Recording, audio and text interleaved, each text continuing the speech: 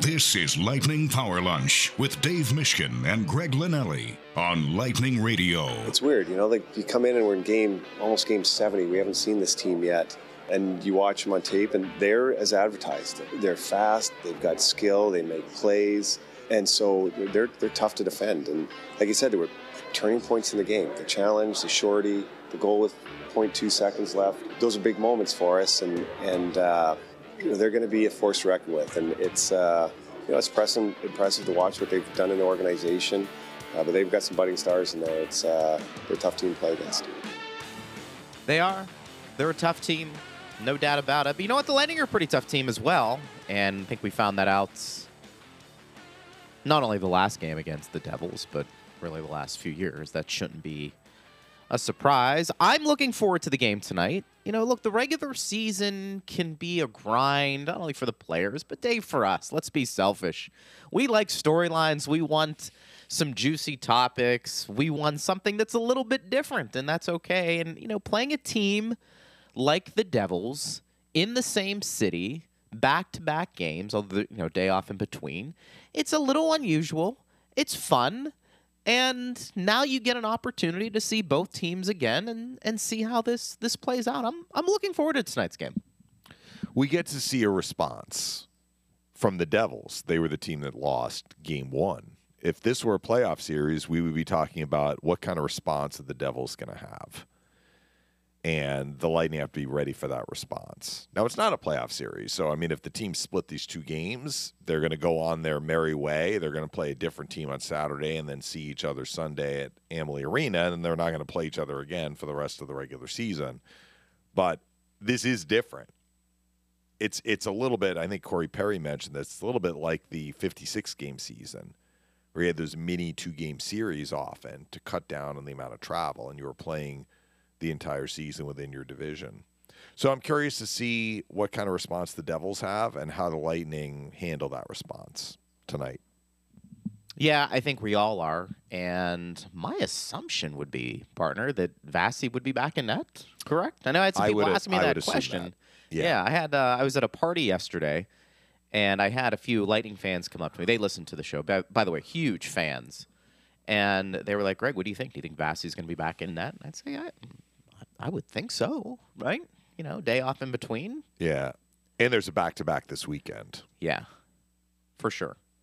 And I think Vasi, the more he plays, he enjoys it. I think if the Lightning also have the type of defensive performance partner that we've seen, I think you pointed out, and it was a really good one. I think it's something that's been under-discussed, if that's the right word to describe Tampa Bay, is that while we've seen them, I think, trending in the right direction recently, I think this has coincided with them being better defensively. We talked about the shots, limiting shots per game. It's not always a great indication, but it can be. And I think the Lightning, would you agree, over the last couple of weeks are trending in the right direction, which is a good sign heading into the playoffs. Well, they've switched the possession metric from when they were in that 5-game winless skid. They have had more of the possession than the other team. The game on Tuesday, as I said yesterday on the show, was not a dominant possession game for the Lightning, but they really took over the game in the third period. So at the end of the day, they probably had an advantage. In fact, I have the shot attempts here. They're basically even, 59-55 New Jersey. And again, shot attempts don't give you the full picture of possession, but they can be an indicator of possession. And I think that's fairly accurate. The shot attempts were close. I would say at the end of the day, possession was close. But in the first 30 minutes, the Devils had a clear majority of the time possessing the puck. Right. And the Lightning made that up in the second half of the game, especially in the third period.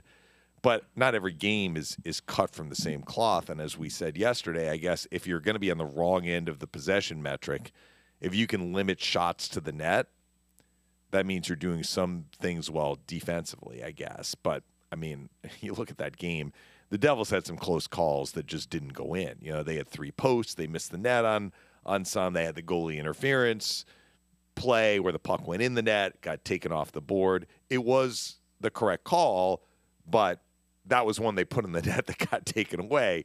So it's not like the Lightning, didn't have possession and just basically suffocated the Devils and kept everything to the outside. That wasn't the case. There were scoring chances in there.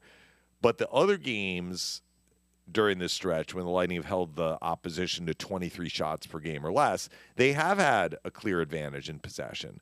So that's a good sign. I still think that they would like to cut down on the quality level of the chances they are allowing. But if you're going to allow quality chances, and every team is going to allow some quality chances, as you have stated many times, Greg, it's hard to play a perfect game. You're going to have some miscues. But if you're going to have miscues, I'd rather have Vasilevsky in the net than really any other goalie in the league, right? So the Lightning will continue to work toward that goal of lower chances and lower number of high danger chances.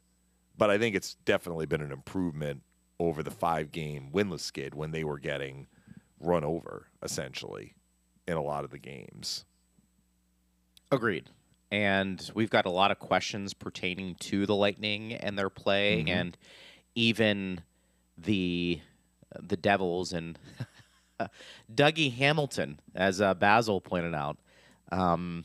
We want to get to those as well. Steven Stamkos. We do have Brian Engblom coming we should. On the show, too. We should mention that. Sorry, No doubt. We don't know if Steven Stamkos will be in the lineup. That is something that we'll obviously monitor.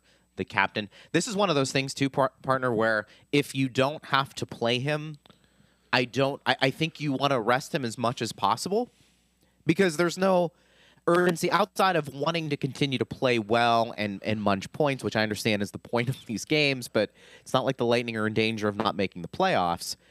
Getting Stammer healthy, as if, any player who's banged up within reason, because you can only have so many guys in and out of the lineup, that now, to me, in addition to Stamkos, this partner is where I kind of start looking at the schedule with how many games left, saying, okay, if I need to rest Hetty for a game, I'll do that. If I need to rest, pick a player. Braden Point. If somebody's nicked up and I have the appropriate substitution on my roster to sit that guy, those are some things. It's probably as you get a little closer to the end of the regular season that you can make these judgments. But there's no need to rush guys back, Dave, if you have somebody who's willing to fill in, understanding that the big picture here is to have everybody ready to go for the playoffs. Yeah, it looks promising for Stamkos based on practice yesterday, and they actually mixed up the line combinations, which we can get into. But Stamkos was back in the middle, centering a line with Nick Paul and Ross Colton. Good job, Ed Encina. I guess he spoke with Stamkos, and he had tweeted out that Stammer wanted to play in the game against Winnipeg on Sunday, but in retrospect maybe shouldn't have played because he felt that his knee was better than what he had feared when he tweaked it on Saturday, and that's the word I'll use. I think he said it locked up. But he probably could have used an extra day. So maybe he should have been listening to you, Greg, because that's exactly what you were talking about. So he took Tuesday off. So really he's had, Monday, Tuesday.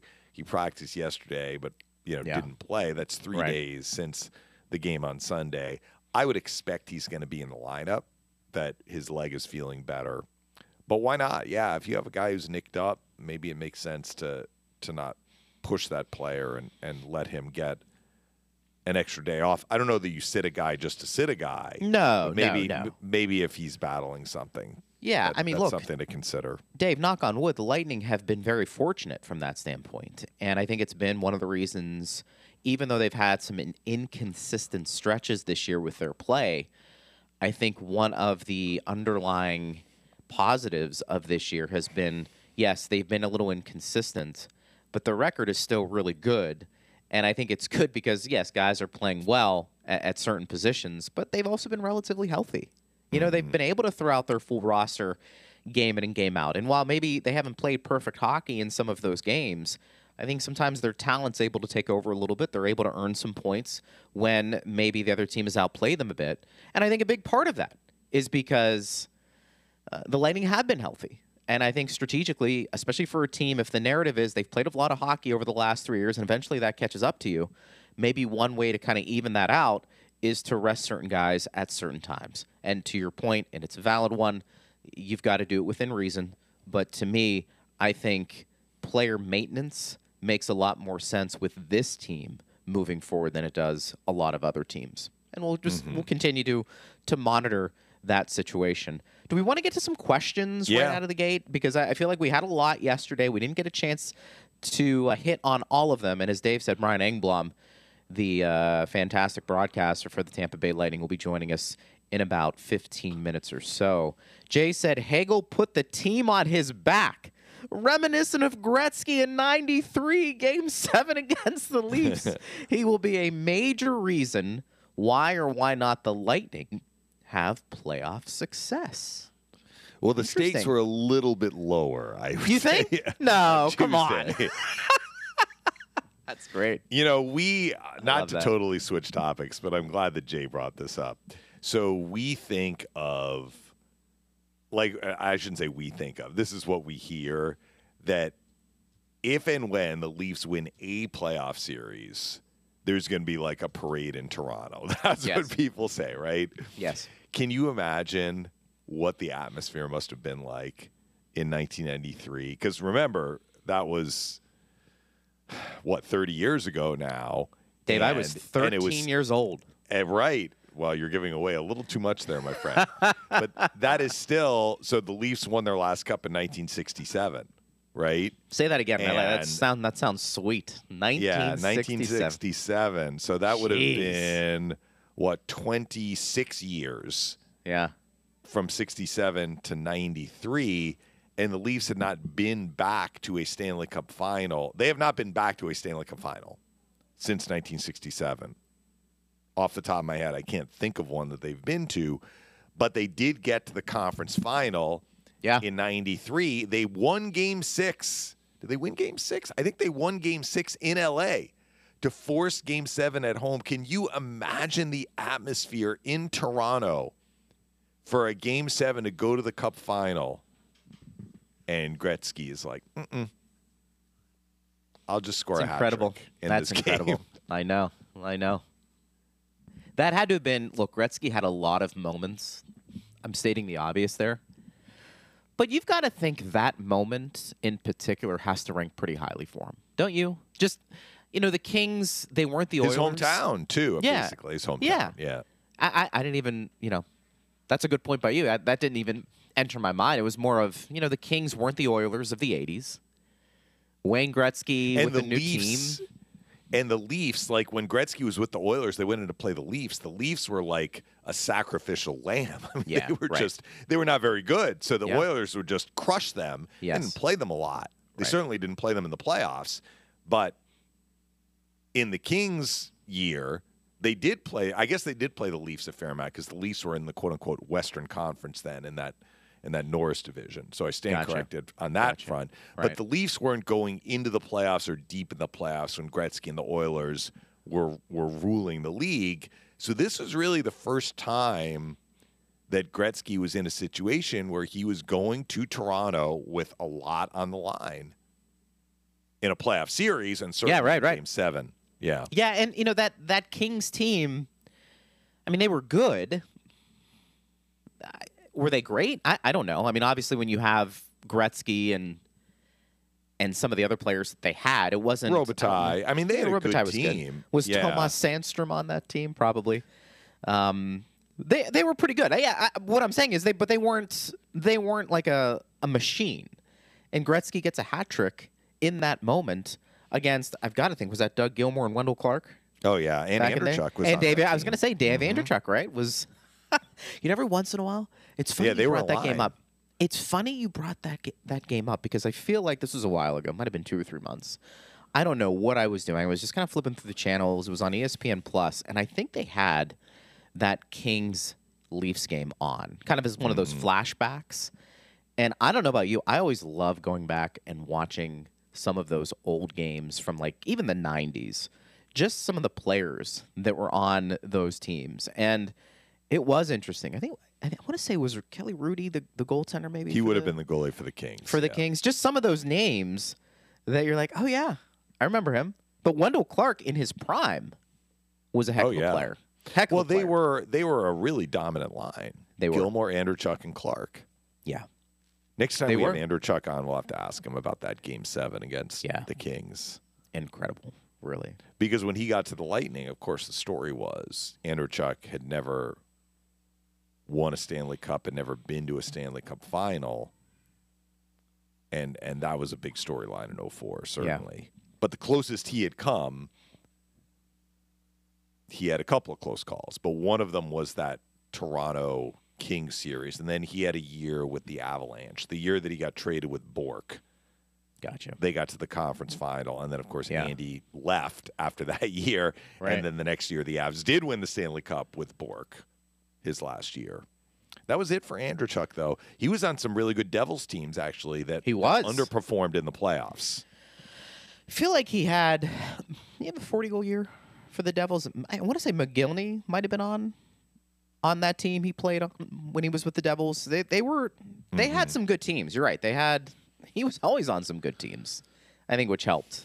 Park that big body in front, and he was able to bang home some goals for sure. Let's see here. Sorry, folks, for going off on a tangent there. You're fine. Yes, Hagel had a very good game the other night. I asked you, and I think you were right in your response with Braden Point. It's hard to discredit, which we weren't doing, of course, but not take into consideration more the goal number that he's achieving. I mean, Dave, could he hit 50 this year? He could. He could get hot. I was actually thinking, is it possible that he could get to 60 before the last game? He would have needed 17 goals in 15 games, which is like that would have required a lot down the stretch. He's at 43, but right? Yeah, could he get 7 in 14 games? I don't see why not. I mean, he may not, but he's been on a pretty good run here. So is Killorn. Killorn's not going to get to 50, but Killorn is at 21. Yeah. Killorn has 6 goals in his last 7 games. He's put together, Dave, at least from a goal-scoring perspective over the last couple of years, pretty good streak. You're talking about Killorn or Point? Yeah, Killorn. Well, Point, of course. But Killorn's always been one of those guys just, struggled to get to 20. A lot of people would say, it gets like 15 to 18. I feel like he's broken through a little bit. And, if you can get that type of depth scoring and get those type of numbers from players, you're doing something pretty good. And I think Hagel's in that category, probably a little more dynamic in many ways than Killorn, both very effective. But there's no doubt that Point could hit 50. What I was going to say is I agree with you that I think you can make the argument Point's been their most consistent forward, but I think Brandon Hagel would be number 2. Because there have been very few games where you've said, I haven't noticed him in a positive way. And it's hard to do in an 82 From a season. Point production standpoint, Kucherov has been very consistent, but I think even he would say that his play has not been as consistent. Yeah. You think about the Lightning have a great power play. They do. They're number 2 in the league. I know sometimes we come out of games like the power play really hurt them, et cetera, et cetera. They come into this game tonight 25.4% of the power play, second best in the NHL. That's pretty incredible because how many people will knock the power play? Well, because even with that percentage, you're scoring 1 out of every 4, basically. So there are 3 that you're not scoring on. Having said that, the vast, vast majority, I could look it up, but the vast, vast majority of goals the Lightning score in the power play, if the first unit is out there, Kucherov is getting a point. Because the puck is going through him so much. Either he's scoring the goal, he's passing to the guy who scores the goal, or he's passing to the guy who passes to the guy who scores the goal. Or took a shot and then the guy who scores the goal scores on a rebound. So Kuch, just the way they have the power play set up and the fact that the power play is proficient and prolific, I'll use that word, he gets points. But I think that the Kuch level has not been consistently high this year, and I think even he would acknowledge that. Yeah, I think he would. But he does lead the team in scoring, so it's hard to say that from a consistency standpoint in terms of points, like it has been there. He has contributed points very regularly. The thing is, too, when you want to talk about how dynamic a certain player can be offensively. Look at Exhibit A right there with Nikita Kucherov. Because you could say, you know what, he hasn't been as consistent this year, but Dave, look at the numbers. That's, when you talk about elite playmaking ability, that's part of it. I mean, it's going to hit 100 points this year in a year where his plus minus is going to hover around even. You know, I mean, that's still finding a way to contribute, even though maybe your game has been a little bit off from other areas of the team.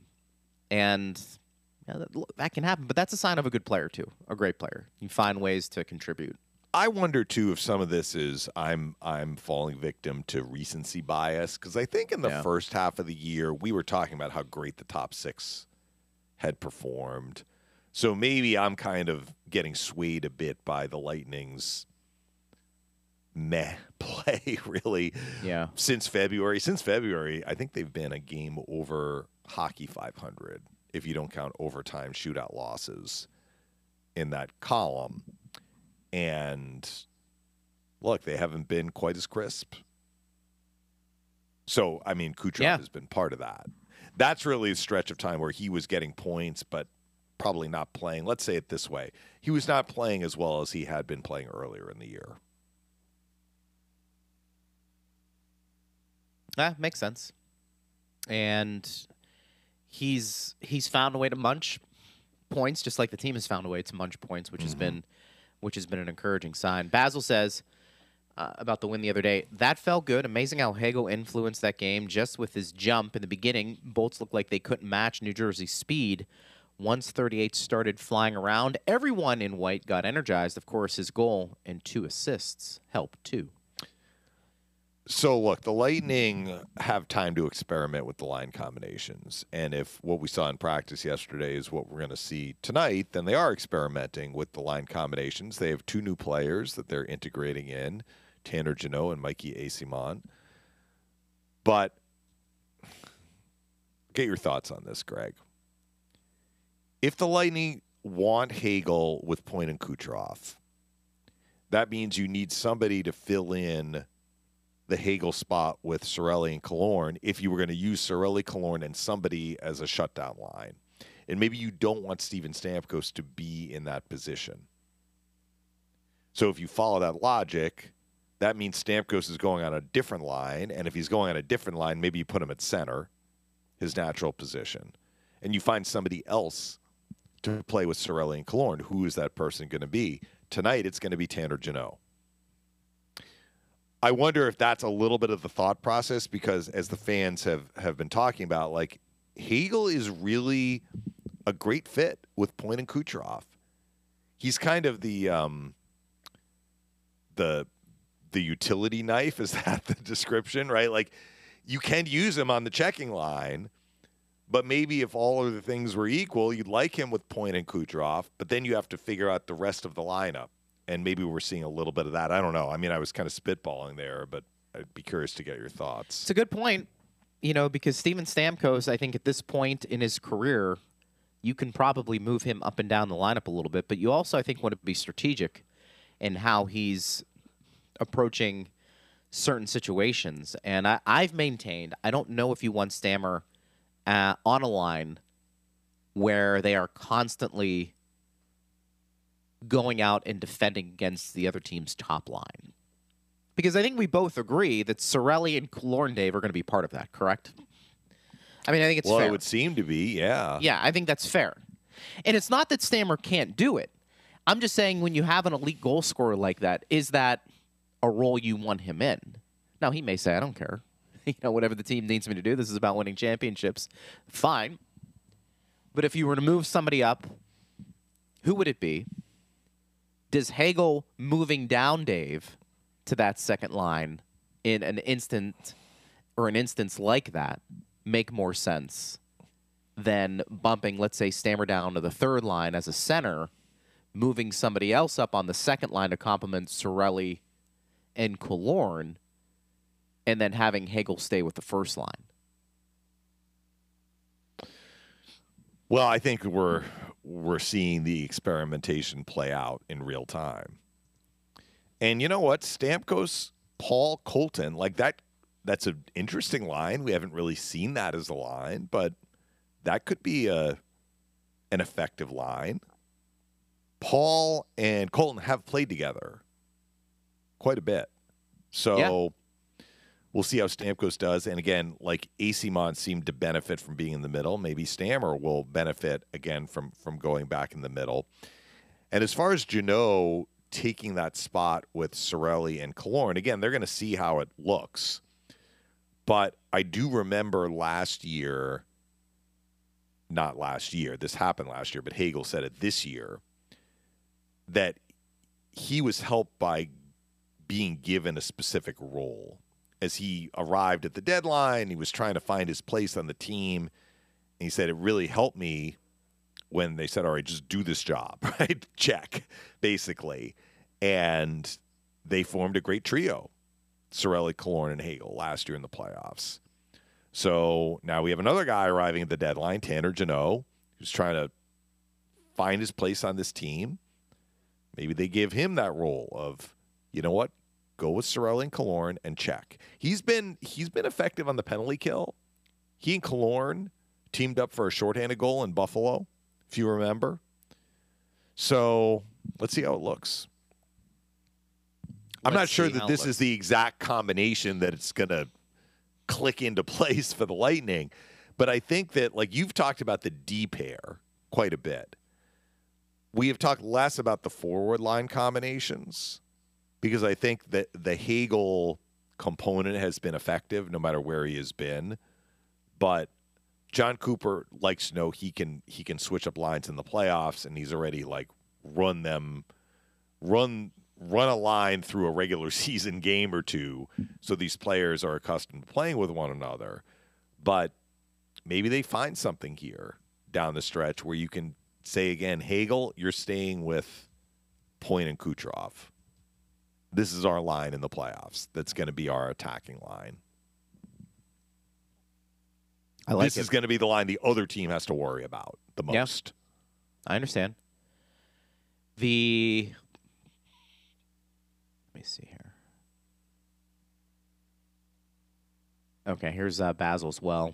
I wanted to get the Devils comment, and then maybe we'll take a break, and then we'll get to Ryan. He said, has anyone interviewed Dougie Hamilton? What was he thinking on that shorthanded goal? He didn't try to take away the pass. He did not try to check Cirelli. It looked like he was just looking for the puck to come to him so he could go back up the ice. Yeah, I mean, you know. Well, Basil must have been listening how I described it yesterday because I kind of, or maybe not. Maybe Basil reached his own conclusion. Yeah, he didn't play that 2-on-1 conventionally, let's say. He struggled. And that sometimes happens with Dougie a little bit defensively, but a great offensive player, and I think a lot of people would agree to that. Al says, I'm about to touch the third rail of Tampa Bay Lightning hockey. Is it a coincidence they played their best road game in a while and 91 was out? Lines 1 and 2 played well. 91 is more suited for center. 20 is comfortable on the wing. Maybe put 91 between 79 and 84. Won't be popular. Now, I will say this was 22 hours ago. Yeah. So Al kind of, maybe John Cooper was following that. It's like, the thing, maybe between 20 and 79. The thing too is you kind of generate manufactured depth offensively when you do that too. You kind of take Stamkos somewhere else and put him on the third line. You give that line a little bit more juice too. And that's one way you can control things if you're looking to provide a bit more balance up and down the lineup. I don't know, Al. It's a good point. Time will tell with what will happen. Maybe we'll ask Brian that question when we return. He's Dave Mishkin. I am Greg Linnelli. Steve Ersich's our producer. Brian Engblom up next. We'll talk to him about this game and so much more. It's Power Lunch on Lightning Radio. Hey Lightning fans, Marty St. Louis here. I'm coming back to town next week for a special night. The inaugural Hall of Fame ceremony will be Friday, March 17th. I would like for you guys to join me. I'm honored to go in with my ex-teammate, great friend Vinny LeCavalier, and Hall of Famer Phil Esposito. I've had plenty of great memories in Tampa with the 04 Cup, my jersey retirement, and now this Hall of Fame induction for the Lightning. So it should be a good night. Please join us and celebrate. Thanks. You're listening to Lightning Power Lunch with Dave Mishkin and Greg Linnelli. All right, welcome back into Power Lunch here on Lightning Radio. Greg Linnelli with you, along with the radio voice of the Lightning, Dave Mishkin, Steve Ersick's our producer. We're getting you set for Lightning and Devils round 2 tonight. Guy who's going to be front and center covering that game as well. We always enjoy his analysis. Lightning broadcaster on the TV side, former player, former Stanley Cup champ. That would be Brian Engblom. Brian, great to be with you. And I was telling Dave earlier in the show that, you know, for broadcasters, I think it's nice. But I've got to think for players, it's nice to have, you know, this little wrench in the schedule where you're playing a team in the same city, basically back-to-back games. It doesn't happen often, but you know what? The juices are going to be flowing tonight, and especially with a team like the Devils on the other end.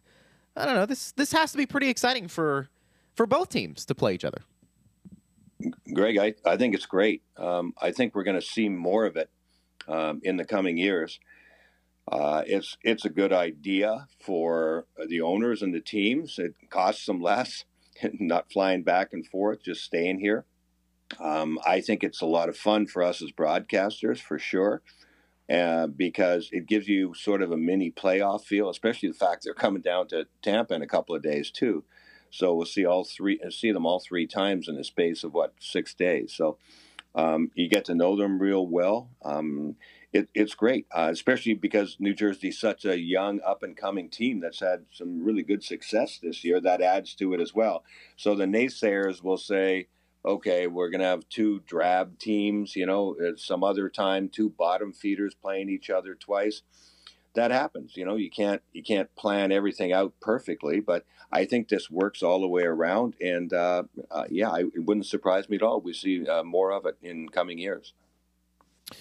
Brian, at practice yesterday, the Lightning mixed up the forward lines, and I'm curious to get your thoughts on maybe why they did that. So Hagel with Point and Kucherov, Stamkos in the middle, and they moved Tanner Jeannot onto the quote-unquote matchup line with Cirelli and Killorn, and then you had Colton and Paul playing with Stamkos. What do you think they're looking for there, and what do you think of those line combinations? Possibilities, I think. When you add 2 new players, I think you still have to go through the process of figuring out who can do what. And matchup lines, they're going to play Toronto, pretty much 100% chance of that, trying to figure out what looks right, what feels right. I think it's just a case of really doing that. I think they have settled on some things. It looks like, you know, Mikey Eyssimont at center ice is what they like, to add that speed on the 4th line. I'll start there because I think we all know that, you know, Bellemare, Perry, and Maroon can't all play together all the time. It's just they're another year older and they just don't have enough speed in a league that's incredibly fast. And certainly, again, looking forward to the playoffs. I can't see that line playing together really at all against Toronto that can play fast too. So putting Eyssimont in the middle there with any combination on the wings. We've seen Maroon on that 4th line. We've seen Maroon go up, you know, on the 3rd line. I think he plays a little bit quicker when he played he was playing with a bit with Paul and Colton before. So, you know, the combinations and permutations are almost endless here for 4 lines. I think it's just another day in the life of Coop trying to take a look at things. Hagel was the best player on the ice the other night. He's back with Point and Kucherov, but I think we certainly will see the Hagel-Cirelli-Killorn combination happen again in certain games, because I think that's going to be, you know, a checking line. So that means Stammer goes back and forth. And I think maybe Stammer coming off, you know, missing a game and having been injured, maybe not getting as much ice time in this game, perhaps, and that's why you see him maybe center with Colton and Paul on more of a 3rd line. So maybe they might get a few less reps. That could all figure in as well, I think. Brian Engblom joins us here on Power Lunch on Lightning Radio. They do have some options now, Brian, depth-wise at the forward position. Eyssimont seems like he's going to be finding himself in that lineup with his speed. What have you made of the 2 new guys who came over at the trade deadline? And do you feel like those guys, especially Asimon, they're going to be mainstays in that lineup come playoff time? Yeah, I think they will be. The whole idea was to bring them in as they've got some physical properties to their game for sure, especially Jeannot, but they have speed, and that's why they got them. They have youth and speed. I fully expect that they're going to be Lightning players for the next couple of years, and that's been the MO of the management, is that we don't do anything temporary. We always have an eye on the future, so that makes sense. I think they've been okay. I think there's still, a fair amount of work to be done there, trying to get them settled. That there's really nothing much that coaches can do. Yes, they're playing on different lines and combinations, but it just takes time. It's not their fault. They both are, still a little jumpy with the puck, and this is a puck possession team. So, yes, they want to utilize their speed and their physical edge. Asimon hits a little bit, a lot. So does Jeannot, and Jeannot, of course, will fight. We know that as well. But, I mean, they're a puck possession team. So no matter which line you're on, you have to get used to the routes that you're supposed to run. It's a pretty complicated team, I think, for these guys and for anybody new coming in. The management, the coaches expect a fair amount from you, and where you're supposed to be, and the routes that you're supposed to run offensively, and where you're supposed to go. So that just takes time, and I think they're still thinking their way around. Neither one of them really look to have a lot of comfort with the puck, and haven't been able to score goals, because you'd like to see them put some in. I think it makes you appreciate, guys like Cole when he came in, Nick Paul when he came in, and Coleman. That they just seem to fit in seamlessly, and maybe I got spoiled by that. They started kind of scoring some big goals and looked comfortable within 2 games. So I haven't seen that yet from these two guys, so I think they still have a ways to go in that department. Brian, I'm trying to remember the last game in which the Lightning were able to get so many odd man rush looks that ended up with them scoring. But they had 3 of them the other night, and then the 4th goal, the Kucherov goal, was also off the rush where the Devils had a breakdown. What kind of adjustments do you think the Devils are going to look to make tonight to limit those odd man chances against? Yeah, I'm sure Lindy Ruff wasn't real happy about that. Anytime you're giving up stuff off the rush like that, it's you just look leaky, everywhere. I think that they got kind of full of themselves early on. They had some really good movement in the offensive zone. And because of that, they were getting chances, and they had puck possession, and the Lightning took a little bit to kind of get up to speed and find a way to stop them. And when they did, they turned pucks over, and all that motion that they had, that New Jersey had in the offensive zone, ended up catching them with guys in the wrong position. And then Lightning players can burst out of the zone and get those outnumbered attacks. So there's a balance there. We saw several indications early on where their defensemen would rotate down and their forwards would rotate up. And that's what I mean about the motion, almost a circular motion. That's how they scored their first goal. A defenseman scored, I think Severson scored the first goal, didn't he, Dave? Yeah. And he was down near the net when he scored. So that's what I'm talking about, which is great, but then it also can cause some concerns when you don't have the puck and you don't have your defenseman back where you want, and now you're playing sort of a scramble mode. So I think a little bit of that happened, and you have to give the Lightning credit for finding a way to knock that sort of attack down and make something out of their offense. And just some terrific efforts. Hagel was the best player on the ice, and he made some great plays, and I think that really inspired a lot of people. He and Cirelli on that shorthanded goal were absolutely terrific, but the way Hagel played that way, and I think it inspired the rest of the team to really battle for the puck. And I know we talk all the time pardon me, we talk all the time about the Lightning and their puck possession game, and Coop talks about it too. That's the way they want to play. But sometimes you get lazy and go, okay, somebody go get the puck, and then we'll do what we're supposed to do. And that's the oversimplified way I can explain. We've seen that a lot this year, where the players are not buckling down and not playing hard defensively and winning battles in key areas, not just in your own end, but in the neutral zone. It kind of looks like, okay, somebody get it. It won't be me, but somebody get it, and then we'll start that thing that we do. And next thing you know, you're on defense all the time, and you're losing battles, and you wonder why the game is going against you. So I thought Hagel really inspired that. The team got better. They battled for pucks, and they got New Jersey out of position, and then they got the opportunities. And once you get those, then that flow starts to come back to their offensive game, and they look normal again. Brian Engblom joins us here on Power Lunch on Lightning Radio. Speaking of looking normal, what about the back end for Tampa Bay? Do you feel like we are getting closer to maybe getting answers to the permanent defense pairings? Who do you think meshes best with Hetty in a perfect world? And where do you see the top six? Yeah, it's a really good question. I'm just thinking about that again this morning. I keep looking at that and going, yeah, where are we?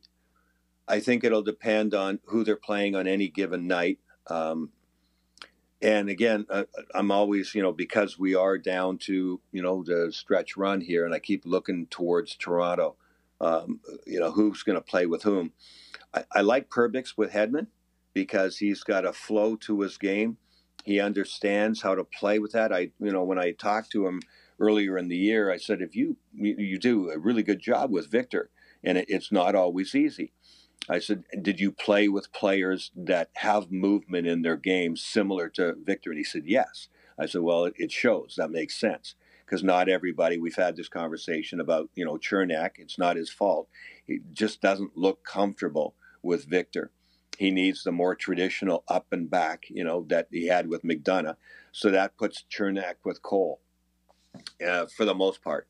And I like that combination. I think Cole has been a really good, steady player for them. Does a lot of good things. He can shut down. He can play it quite a bit, a fair amount. He and Chernak have that sort of classic style about them that I think makes both of them probably more comfortable. Sergachev has a lot of, fair amount of motion to his game as well, too. So, it's not that Cherney can't play with Sergachev or Hedman a little here or there, but I don't see it as being a matchup, stay with it sort of thing. So I think Hedman always plays so much that he's going to play with 2 or 3 guys anyway, right, over the course of the game. But I like Perbix and Hedman. Sergachev and Chernak is okay. I kind of prefer Cole and Chernak. So then that would, most likely put Bogosian there with Sergei. And I'm okay with that. Bogosian's got a lot of experience. Sergachev likes to have some movement to his game sometimes, and so does Bogosian. But for the most part, he knows, he knows how to handle that. So I would think we'd see a fair amount of that, and then see, what's happening. I think overall, what concerns me the most as a group of 6, because Radish, they're feeding them in there. And Fleury is definitely the last guy on the list. I think that's pretty much been established, right? They try to keep him in the mix, but it doesn't seem like they have a lot of confidence in him. That'll be sort of a last resort with injuries based on the amount I've seen them. But as a group, it still worries me a little bit that they really get focused on the puck way too much. I don't think their reads are great through the neutral zone, and once they've lost possession of the puck, they find themselves in bad areas on the ice, and it leads to outnumbered attacks. And goodness knows we've seen a lot of outnumbered attacks against them this year, and that's not a good thing. They are. I'm just looking at the stats defensively. Rush chances against, they're 21st in the league. So for a top team and a Stanley Cup winning team, that doesn't seem good enough to me. They're good on the cycle. They're 11th. Once they get inside the zone, they're pretty good at, at being in the right place and stopping the cycle, etc. But on the rush, I think a lot of it has to do with, moving the puck and trying to be involved in the play and not realizing that players away from the play on the opposing teams are gathering speed and jumping into holes, and then they're getting the puck, and then it's, turn around and go. And that concerns me. Totally switching topics here, Brian, but it occurred to me that you were probably working for the Kings in the early 90s. We had a fan tweet in at the beginning of the show saying Hagel put the Lightning on his back the other night like Gretzky did against the Leafs in the 93 conference final. So we started talking about that Game 7 when Gretzky had a hat trick. First of all, you were with the Kings in 93, yes. Were you not? Yes. Yep. Yeah. So I was wondering how hysterical Toronto would have been for a Game 7 in 1993. And even at that point, it had been almost 30 years since they had won a cup, and they hadn't been back to the final since, nor have they been back to the final since they won a cup. What was the atmosphere like from the best of your recollection about the lead up to that game and then Gretzky's performance in his hometown against the Leafs? Oh, that's interesting.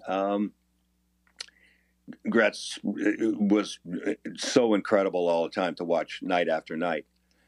Something funny that he said after the game that I'll never forget, that he was within earshot of an elevator operator in the hotel that we were in, saying that Gretzky looks like he's skating with a piano on his back, really sarcastically. And Gretz got pissed. You could tell, because the fact that he mentioned it at all, but he was pissed. So he had fire in his belly before that game ever started. And he mentioned it later. Yeah, that's what he had heard. So you get a guy who's scored more points than anybody's ever thought of, all pissed off in a big game in his hometown with Gretz's, past record of putting up performances. And that elevator operator, who was a Toronto fan, obviously, didn't know what he just did. So I thought that was great. The series was really rough, and there were some borderline hits. A lot of them were in the open ice.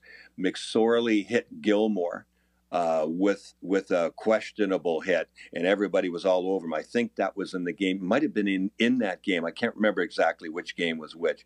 If I'm out of order here about things that pop into my mind, I apologize. But it was either in that game, that deciding game, or the game before, there were a couple of things that people were really upset about. They thought Gretz got away with a couple of tripping penalties or whatever, that they never put Gretzky in the penalty box, and all that kind of stuff. So there were so many things going on. But then Gretz was just a demon every time he touched the puck. And he had that look. You could tell teammates, he always wanted the puck, but he had that look of, give it to me right now. Every time he got on the ice, and he knew how to skate to openings better than anybody I've ever seen, which is why he had the puck so much. And the game was different then. There was more space, and he utilized everything and everybody, and it was absolutely outstanding to see. But it was like there was a demon thing going on in him, and he just took the game over, and it was absolutely spectacular for the Los Angeles Kings. Not so much for Toronto. No, I'm sure. I was going to ask you before we let you go, understanding the Lightning and probably the Maple Leafs understand they're going to be taking on each other again in the first round. Does that resonate in the back of everybody's mind, Brian, even this, I don't want to say late in the season, but we still have a few games left in the regular season. Does that mental preparation, is it still, kind of tucked away in the back of the brain, understanding that, look, we want to play well heading into the playoffs, but we know we're going to be playing the Maple Leafs, and we can kind of get mentally prepared for that even now? Yeah, it's a good question, Greg. Absolutely. Yeah, I think there's a comfort in that for the players because you get edgy when you know you're going into the playoffs and everything's jumbled and you don't know who you're going to play for sure.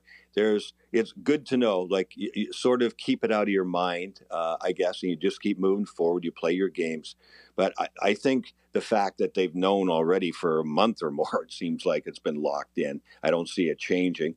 That they know it's going to be Toronto. It's got to help the coaching staff too, because how they're putting these line combinations together. I'm sure it's in the back of Coop's mind. They're preparing stuff, and I'm sure they've got a tremendous amount of tape already put together on everything Toronto's doing, breaking them down. That gives the coaching staff a tremendous edge, because what if it's going to be a possibility of 3 different teams? That's a lot of work. And these guys put in a lot of work, especially for the video guys. They're, the coaches, give the marching orders and like, oh my God, I'm going to be at this machine forever, right? So breaking down 3 different teams is a lot different than breaking down one team. So you can really focus. And the prep, I think, will make you feel better going in. As for the players, yeah, absolutely. I think, knowing that it's going to be Toronto is really something. And that their execution is going to have to be really high because they won by a very small margin last year, just barely. We all know that. But they did. And the momentum it gave them was incredible. And so that Toronto will be that much more motivated again after several years of no success in the first round, including last year. They know they're going to be animals in that first round. So, what is it going to take? And seeing as how you brought that up, I've been thinking a lot about it too, just like you guys have, I'm sure. And to me, that I keep going back to, the 4th cup that we won in Montreal. I wasn't there for all 4, but I was there for the 2nd, 3rd, and 4th, and how it changed a bit going into the 4th year. It is very difficult. And there were some lulls for sure during the season that we had, just like the Lightning have had. And you get geared up. I don't remember, to be honest with you, if we knew who we were going to play at the beginning. But to win the cup, the mentality that had to be there and, really drawing up that energy. I think the Lightning are going to have to approach it a little bit differently, to be honest with you guys. If it's strictly a focus, we know they know how to play. We know about the puck movement. We know what makes them really go. I'm talking about the mental approach and the physical approach to this game. I think they're really going to have to take it to Toronto with especially their top guys. And it's a disappointment that I've had with the team over the last couple of months is night after night, they let the top players on the other team beat them. You can't do that in the playoffs. So I'm talking about Marner and Matthews to start things off. They're right from the drop of the puck of game 1, they're going to have to run at them and intimidate them and be like, we're going to be in your face and down your throat right from the drop of the puck. And they're going to have to play mean and nasty. They're going to have to get themselves to push themselves into that. And I brought this up before a couple of times when I was talking to Eric Erlinson. You know who won the Conn Smythe Trophy for the Montreal Canadiens in the 4th year of the 4 cups in a row? It wasn't Dryden. It wasn't Guy Lafleur. It wasn't Steve Shutt. It wasn't Larry Robinson. It was Bob Gainey. Bob Gainey, who was basically a checker, who did score some big goals and was a matchup guy. We had a lot of matchups back then in the day, right? You don't see that much anymore. And he absolutely refused to lose. Like he was a demon every night. He ran at guys and he was mean and he was nasty and he was in your face and he hit the gas pedal and went 100 miles an hour. And his attitude in the room and everything was like that. He just brought heat to every game. And I remember he generated that and everybody noticed. It's so unusual to see basically a third-line guy, second/third-line guy, a checker who was famous. He won Selke trophies, but the Selke was different then. It wasn't like Patrice Bergeron winning now. And he's the one that won the Conn Smythe Trophy. And he was absolutely inside out at the end of the playoffs. Like he had nothing left. Bruised, battered, no energy.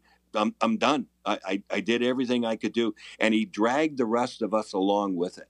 And that's the kind of attitude that the Lightning are going to have against Toronto. And then the next round and the next round. And boy, is it ever tough to do. But you're going to have that battle level at like 3 notches higher than you've ever had it before. And that's what it's going to take. Well, Brian, we appreciate you, all the analysis. We'll do it again real soon. Enjoy the game tonight. Thanks, Brian. Thanks, guys. All right. Always enjoy Brian Engblom breaking it down with us. Partner, it's going to be a lot of fun. Again, tonight, we will speak to you during the pregame portion of our show, and then you'll have the game call a little after 7 o'clock. Yeah, he had some great stories, didn't he? He did. Who knew that was fun. in '93 there was an elevator operator still in existence? It's true. It's true. I love it. Of course, anytime we talk about elevator in Amalie Arena, I have. There is an elevator struggles. operator at Amalie Arena. That's true. In a It's hotel, just a matter of the. though, It's just there a matter aren't of too the many in elevator hotels working. anymore. No, Yeah, that's true. That's very good.